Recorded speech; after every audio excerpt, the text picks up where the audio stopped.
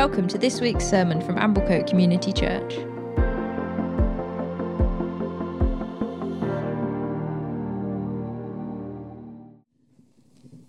Thank you. Everyone okay? Good. So we're going through Genesis. Yeah, come on. Just a reminder that we've got our Genesis evenings starting this evening. There are some leaflets out there if you need the dates. But what we're going to be doing in that tonight, we're going to start looking at Genesis 1 and 2. And what we're focusing on is the creation story, found particularly focusing on Genesis 1 and 2. And looking at how we read that well.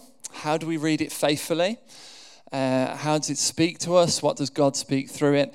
And then also considering how the developments in science, like the theory of evolution, theory of the Big Bang, how does that impact how we read Scripture? What are the questions it raises? And how do we work through that together? So I encourage you to come along. It's going to be really good because we're going to spend time together around God's Word. And that's a good thing to do. So please don't think it's overly sort of intellectual, or, you know, if you wouldn't consider yourself an intellect or a theologian, it's going to be very accessible. We'll have a great time together, and we'll probably come out with more questions than answers, but we'll hopefully answer some along the way as well. So please do join us. We're going to meet here about 7:15, grab a drink, kick off 7 sharp, because we've got tons and tons to get through. So we're walking through the book of Genesis, and what we're doing in that is looking at the opening themes of God's story. And we've been asking ourselves, what do these wonderful, beautiful, and sometimes a little bit bizarre stories that we find in Genesis, what do they tell us about God? What do they tell us about who he is, his nature, the way he acts? What do they tell us about the world that we live in? And what do they tell us about us and who we are in the world as well? And one of the ways that we can understand the story of God, if we want to, is we can look at it like a kind of play.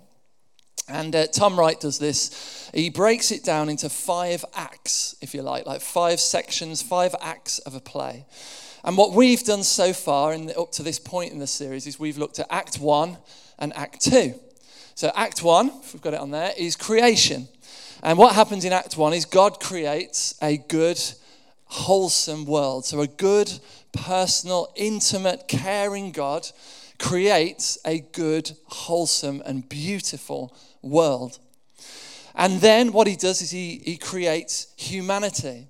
And he places humanity in this world as his image to partner with humanity in order to continue to create and to make this beautiful place. That his image, his kingdom, the stuff we've been talking about this morning, his kingdom would be established and demonstrated. His reign and rule would be established all over this beautiful world.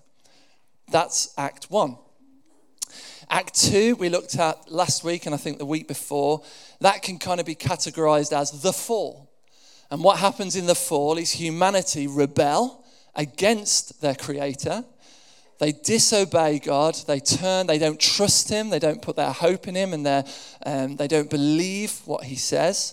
And they fall, they sin, or they rebel against him.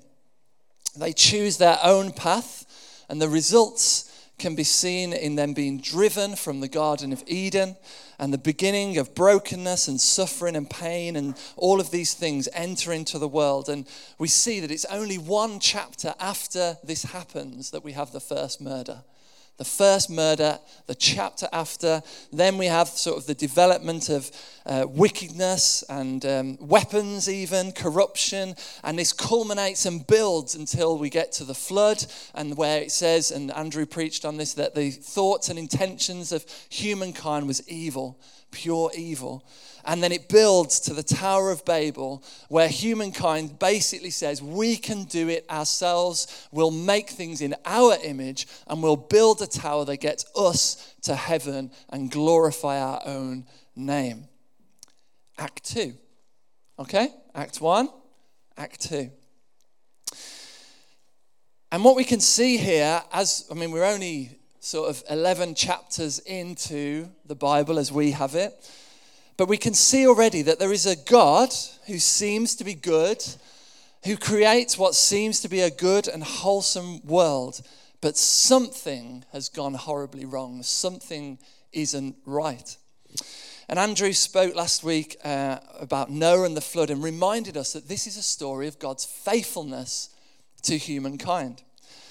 That actually God remains faithful to humankind in the midst of humankind's disobedience and their cruelty and their wickedness. And Andrew was perfectly right, I think, in pointing out that we cannot just assume this is how God should be. And we do that now because we have Jesus, we know Jesus, and we've got the whole of the scriptures and we've learned this. We say, well, that's God, that's what God does, that's his job, you know what I mean? But we have to remember that actually those reading these scriptures for the first time or hearing the oral traditions wouldn't have that thinking, because they would be very aware of the other gods that are around at that time. And those other gods are a bit of a mixed bag. Some of them are a bit mischievous. Some of them can be evil. Some of them can turn on you. Their morals aren't always right. So what you kind of have to be thinking is more like Thor, the movie, yeah? You know, Thor. You're thinking God's like that, you know. This has happened. Is our God going to be, are we going to get Thor or are we going to get Loki? Yeah? Some of you look at me blank. Have you not seen the films? Okay. So, and even Thor, with his brokenness, you know, we're going to get a God like that actually tries their hardest but has their brokenness, or they're not sure, or they have their doubts or whatever. What kind of God are we going to get here? But God demonstrates through Noah and the flood that he has not given up on humankind. He remains faithful to his promises and his original plan with Adam and Eve. And so the natural, logical, rational question is, good, wholesome, great world, gone horribly wrong, remaining faithful God. So what is God going to do then? Do you see that? Yeah? What is God going to do about the mess? And I think that's the right question. I've thought about this quite a bit.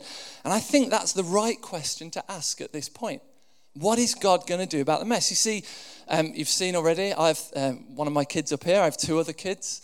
So 3 kids. If you came to my house and my house was a complete mess, there's stuff, food up the walls, paint everywhere, dirt everywhere, and you sort of walked in and went, oh dear, what's going on here? I might turn to you and say, well, it's the kids.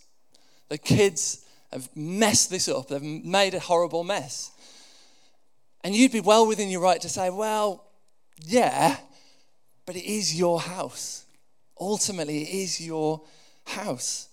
The responsibility is yours. And I think that, yes, humanity has messed things up. Don't get me wrong. Yes, it is our fault, humanity's fault, that the original design has been damaged and what God intended is not coming about.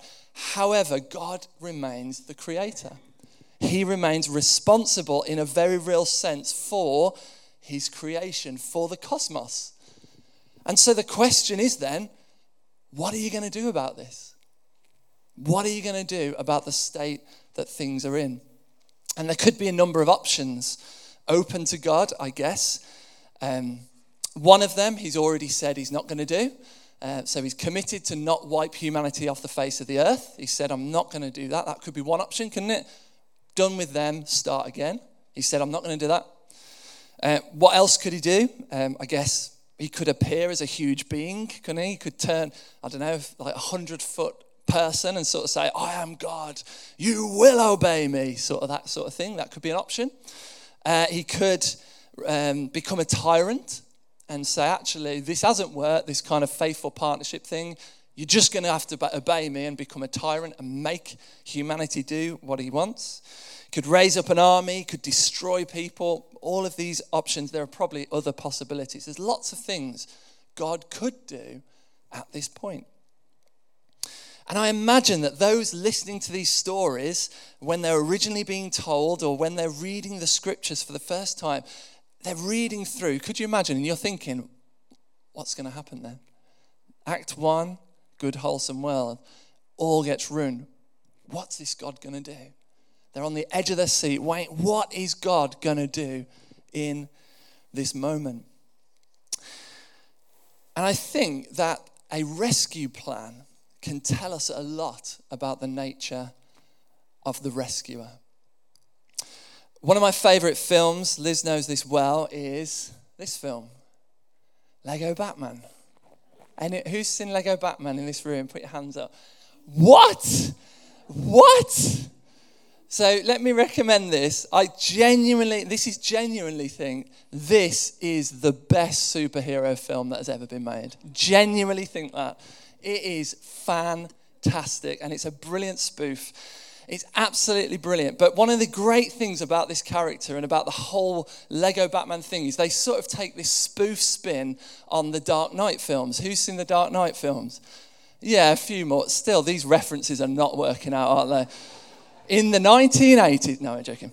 They take this spin on, and what you've got is this Lego Batman who's sort of egotistical, self-centered, sort of has a broken past and is trying to make up for it. Loves the praise of the crowds and all of that kind of thing. Is just a brilliant character. And so the rescue plans that he comes up with are ultimately sort of all about him. He does the fighting, he'll take everyone on his own, and he'll use all these amazing gadgets, and in the end, he'll sort it out. The crowd will go amazing. He'll go and take all the applause, even shoots merch, which I love, shoots merchandise at people. And then he goes and loves it, and then goes and bees alone and sulks in his cave. It's fantastic. The rescue plan tells us a lot about the rescuer and the nature of the rescuer. So the question is, what will God do? How will his rescue plan reveal his character and who he is? Things are a mess. There's suffering, there's pain, there's murder, there's rebellion, there's death. What is God?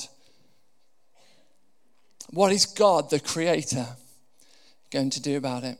And as we go through and continue through the book of Genesis and through Exodus and into Leviticus, I don't mean on a Sunday morning, don't worry. But as you follow the story of God and learn who he is, and we go into the Old Testament, what we realize is that God's plan is going to be revealed very slowly, and very carefully over time. It's going to be revealed in history through real people, in real events and real things that happen. And I think that says a lot about God. One, it says he's not panicked. He's not anxious. Now, he's already expressed, it's not saying he's not bothered, because he's expressed in Genesis 6, Andrew talked about this, his heartfelt both anger and his deep grief at the state of the world. He's grieved to the core about how things are. However, he's not panicking. He's not going to quickly try and sort everything out. He's going to take his time. He's going to work with real people. So it isn't a theoretical idea. It's not an ideology he's going to come up with. But he's going to take real people doing real things. And through that, he's going to reveal his rescue plan. And Genesis 12 is what we're going to talk about today, which is when we see the first hints of what this rescue plan is going to be. And it begins with a man named Abraham. Actually, his name's Abram, but God renames him as Abraham, which means father of many. And there's a lot of Genesis to cover. If I was going to read Abraham's story, we would be here for a few hours. And I was going to summarize it for you, but helpfully Nehemiah does that for us. So if you want to turn your Bibles, I will have it on the screen behind. We're going to look at Nehemiah 9, verse 6 to 8. And it says these words, "You are the Lord, you alone." Talking about Act 1 here. "You have made heaven, the heaven of heavens, with all their hosts, the earth and all that is on it, the seas and all that is in them. And you preserve all of them. And the host of heaven worships you. You are the Lord, the God who chose Abram and brought him out of Ur of the Chaldeans and gave him the name Abraham. You found his heart faithful before you and made with him the covenant to give to his offspring the land of the Canaanite, the Hittite, the Amorite, the Perizzite, the Jebusite, and the Girgashite, and you have kept your promise, for you are righteous.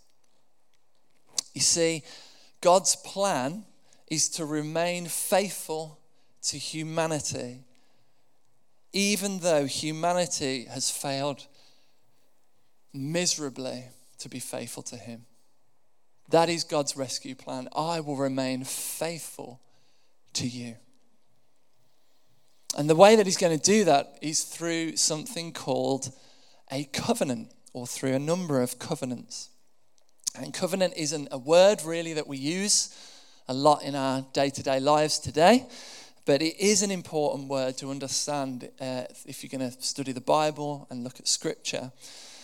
And covenant really is about a partnership, ultimately. That is what covenant is about. It's a partnership. Nehemiah 9:8 says, you found his heart faithful before you, and you made with him the covenant to give to his offspring the land of the Canaanite, the Hittite, the Amorite, and the rest of them. So the covenant, if you like, is a set of promises made by God to Abraham, and kind of says this, hey, I'm going to do this and this and this for you. That's what I'm going to do for you. And you need to keep this set of commitments to me. That's what a partnership is. That's what a covenant really is all about. So the nearest thing we have in our day is the marriage covenant. A marriage covenant, if you think about it, in a few weeks' time, Natalie, the lovely Natalie and Lee, are going to stand here and they're going to make a set of vows to one another. And what they'll be doing in that is they're saying, actually, we're going to make a covenant together, a partnership where I'm going to commit to love you and to care for you and to protect you and give my body solely to you. And you're going to do that to me. You're going to commit that to me. And through that, we're going to have a partnership, a covenant, if you like, a marriage covenant together to go through life. That's what a covenant is, a partnership made between two people, an agreement with promises and commitments to one another. And this is how God is going to restore what was lost in Act 2, by making a number of covenants, partnerships with humankind for God and humans to work together to bring God's kingdom, his rightful reign and his rule on the earth. And so what we see here really is the beginning of what we might call Act 3 in the great big play that we've been talking about. And we could perhaps summarize that as Israel, the beginning of Act 3, Israel. What God is going to do to rescue the world is he's going to take an insignificant, unimpressive, unremarkable group of people, and he's going to bring them to himself, and he's going to walk with them, have relationship with them, talk with them. And then through that, he's going to bless and let his kingdom come out into the rest of the world. That is the plan. And this intention's made clear when God speaks to Abraham, and he says these words, I will make of you a great nation, and I will bless you and make your name great, so that you will be a blessing. I will bless those who bless you, and him who dishonors you I will curse. And in you all the families of the earth shall be blessed. Do you see that? He's going to take this group of people in. He's going to walk with them, talk with them, demonstrate through them what walking with God is like. And through that, he's going to bring blessing to the entire world. And that is, and I believe still is, God's plan. That's how he works. God intends to take a group of unimpressive, unremarkable, insignificant people, bring them to himself, partner with them, covenant with them, if you like, and then demonstrate to the rest of the world what it looks like and feels like to live under the reign and the rule of God. That's the calling of the church, isn't it, today?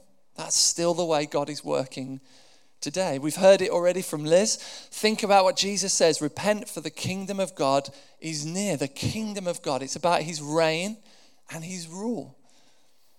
He prays, your kingdom come, your will be done on earth as it is in heaven. It's all about God's rule and reign. And even in Revelation, the book of Revelation, when we begin to get hints and signs of things that will come at the end of time as we sort of know it, it says these words: the kingdom of the world has become the kingdom of our Lord and of his Messiah.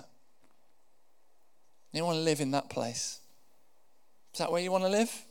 It's where I want to live. The kingdom of the world has become the kingdom of our Lord and of his Messiah, and he will reign forever and ever. If you don't like that, unfortunately, that's where we're heading. That's the destination. The kingdom of the world becoming the kingdom of our Lord and of his Messiah. That was the calling of Abraham, of Israel, and the many following kings and others who came after. And it's the calling of the church today to be a city on a hill, to be a light in the darkness, so that through us, through Abraham, through Israel, through the church, through you and through me, people could look and they could say, wow, that's what it's like to live under the reign and the rule of Jesus. That's what it's like to live in the kingdom of God. That's the covenant. God says, I will be faithful to you. And if you remain faithful to me, then the blessing of my kingdom will flow out into this world. And we'll remake it. Be a new creation. And the kingdom of the world will become the kingdom of our Lord and of his Messiah. But I can tell from your faces, some of you are thinking, there's a bit of a problem. And there's another problem. What's the problem? You are. I am. Tim Murray talked about G.K. Chesterton the other week, and when there was a column in the newspaper that said, write in and tell us what is wrong with the world, and he simply wrote, I am. I am. And what's amazing is that God knew this from the beginning. God knew this was the problem. You see, the covenant requires that you keep commitments. The covenant requires that God is faithful to you and that you remain faithful to him. The partnership requires us to remain faithful to God, to love him, to put our hope in him, to put our trust in him, to put him first, to obey him. But we can't. We don't.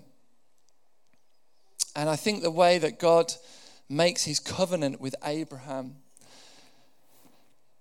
in chapter 15 demonstrates this really clearly. And what happens is God comes to Abraham and God says, hey, this is what I'm going to do for you. I'm going to bless you. I'm going to make your name great. And through you, we're going to put the world back together. And he says, go and get some animals.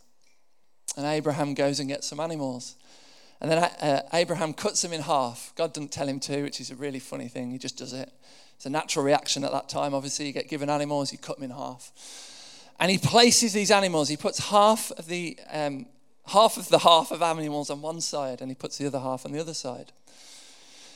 And there's a few different interpretations of this, but I think that this was a way of making a covenant at this time. This was a way that those reading would have understood a covenant, a partnership was being created here.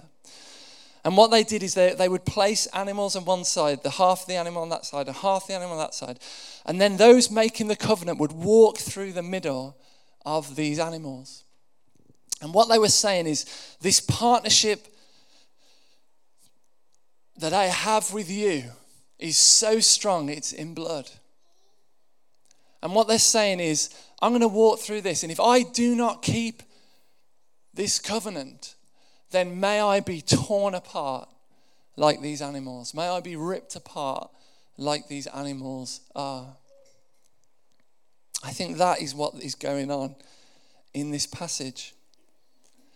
But what's fascinating, and some of you all know this story, is that Abraham places the animals on each side, and then he has a deep sleep. He goes into a sleep, and there's some prophetic things about Israel and what's going to happen in Israel. and then a flaming torch and a smoking pot, I think it is, isn't it? Yeah, smoking fire pot and a flaming torch pass between the animals. Abraham never walks.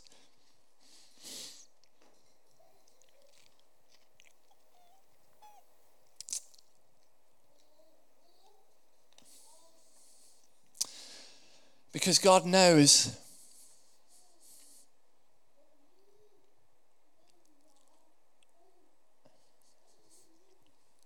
that humanity cannot keep that covenant. He knows it, even at this point. But God's faithfulness is so great to humanity that he's going to keep it anyway. And he's not giving up. And so, in many ways, what happens is God says, I'm making this covenant with humanity, but I'm going to pass between those animals. Oh, sorry, guys. And he says that because I know what I'm coming on to, that's why I'm crying. Because he says that you cannot keep it, but it has to be kept for the kingdom of God to come. It has to be kept. And so what it does is he walks between. And so you guys know the story. Many, many years later, God comes as man, as Jesus. And he keeps the covenant. He lives as he should live. He obeys. He loves as he should love. He's completely faithful to God. And God is completely faithful to him.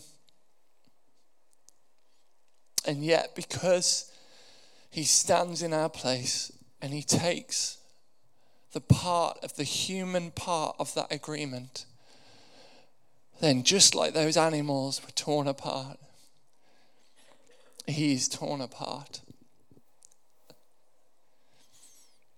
He pays that price.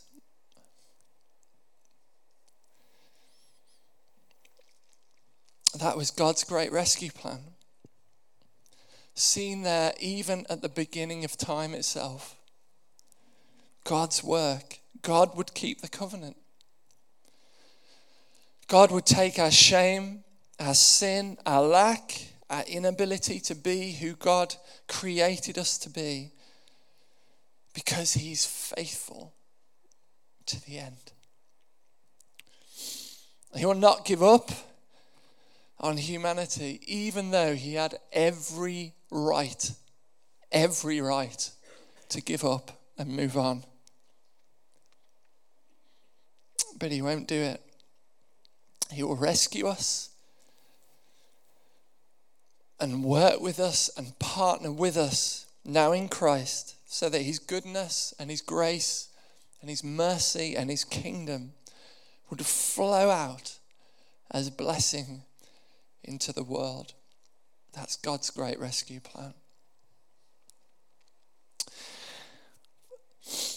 The question is, what's required? What is required of us then? You think, well, if God's doing it all, if God's making both sides of the covenant, then what is required? What do we need to do? Do we do nothing? Let's look at what Abraham did. In Genesis 15, God makes his promise to Abraham. And then it says, and he, that's Abraham, believed the Lord, and he counted it to him as righteousness. It's a critical verse to understand justification, that we are justified by faith and not because of what we do or because of our performance. Abraham believed the Lord. Another way to say this is Abraham trusted God. He trusted him. That was what was required of Abraham. Abraham will go on to fail. We know that from reading the text. He won't remain faithful to God. He'll try to do things his own way. He'll try to make things happen his own way. He's going to lie. He's going to cheat. He's going to be fearful. He's not going to think God's going to come through. He's going to do all of that, all of the things that all of us do most days. And yet he trusted God. God gave him the faith to trust him, to put his hope in him, to believe him. And that is the hallmark of faith. According to Paul in the New Testament, Paul says that if we are Christ's, then we are Abraham's offspring.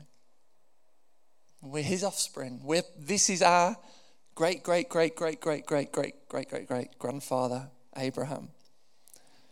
And so the promises of God that were made to Abraham through the generations, through Israel, through ups and through downs, into the New Testament, through the church, come to us today, you and me, through Christ, to you and to me. That God might take this insignificant group of people, unimpressive as we are, untalented in many ways, nothing much to see, but God will take us to himself. He will demonstrate his faithfulness and his love to us. And then through us and through the power of God and Christ in us, work to share his blessing into the world, that his kingdom might come here on earth as it is in heaven. So we're going to come to communion. And I want to finish by really just saying, you know, you're going to fail. You're probably going to fail. I'll be honest with you now. Sorry to burst your bubble, but most of you probably know this by now. You're going to fail. You're not going to make it through in your own strength. You're not going to be everything you want to be, let alone everything that God wants you to be. You're not going to do it. Neither am I, with all the best will, training, YouTube videos, whatever in the world. You're not going to do it. And when you look at the brokenness of your own life, you're not going to fix it. You've probably tried and realized you can't. When you look at the brokenness of the church, very broken, you're not going to fix it. When you look at the brokenness of your family, or your friends, or your community, or society, we're not going to fix it. But God can. And we can, like Abraham, because of the grace God gives us, put our hope and our trust in him. We can believe God, believe him, allow him to work in and through us. So to close, I wonder what needs rescuing in your life. What needs rescuing? Perhaps it's your own faith. Maybe you've lost faith, you don't have faith. Or maybe you don't know God yet. Maybe you don't even know the faith that I'm talking about. Let me say to you this morning, you can't make it through on your own. You need a faithful God. A God who will consistently and relentlessly fight and fight and fight for you. Or perhaps the situations around you that need rescuing. If you don't have any, I can give you some. Plenty out there. The brokenness, things that are just broken. We're not going to rescue it ourselves, but we can put our hope and our trust in a God who can. Why don't we pray as the band come back up and we'll go into communion. Father, as we look back at Abraham, it's a remarkable thing that we even have these scriptures, let alone that they speak to us so many thousands of years on. And yet we see in them your great work. We see in them your great love and your great faithfulness to us.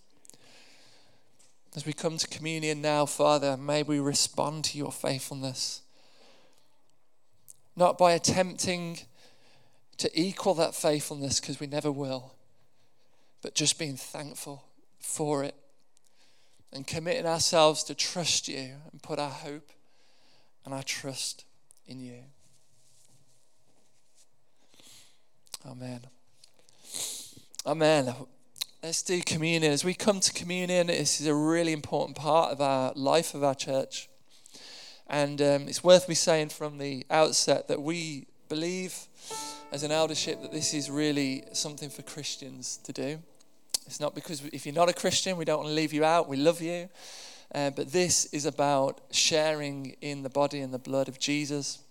And therefore, if you're not a Christian, it won't really mean much to you. So if you're not a Christian, we would love you to pray with you. We'd love you to come to the front if you want, and we'd pray a blessing on you. But otherwise, feel free just to sit and encounter God wherever you are. If you're a Christian this morning, we'd invite you to come and take communion. And 3 things I felt for communion as I prepared. I really felt that maybe we want to use this moment to thank God for his faithfulness.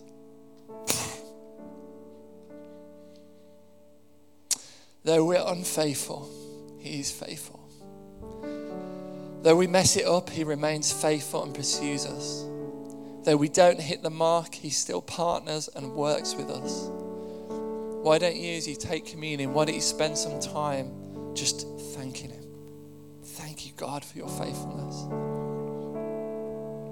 Secondly, I wondered whether there's some here that need to bring specific situations to God, things that you're facing, maybe in your own life, those around you, situations where you need that great rescuer. You need God to move. God often works in ways we don't understand, but we do know that he works. Why don't you use this time to commit these things into God's hand and say, God, here's this. I realize that I would want this to happen, I would want this to happen, but I just commit it into your hands. And then thirdly, why don't you use this as an opportunity to ask for the faith to trust him, to trust him. It's a critical part of the covenant of partnership. Lord, help us to believe you, to trust you. So Father, as we come to your table, we thank you for Jesus.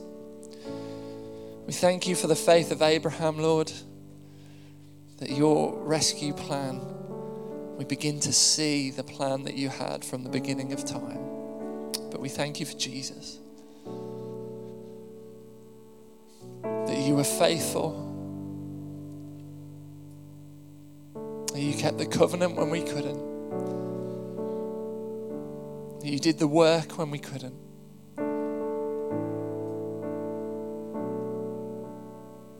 Give us faith, Lord, to put our hope and our trust in you. And Lord, into the brokenness of our world, our own brokenness, our own sin, our own rebellion, or those that we know and love, our families, our communities, the nation we live in, the world. Lord, may you, through us in some small way, demonstrate your kingdom come on earth as it is in heaven. Amen.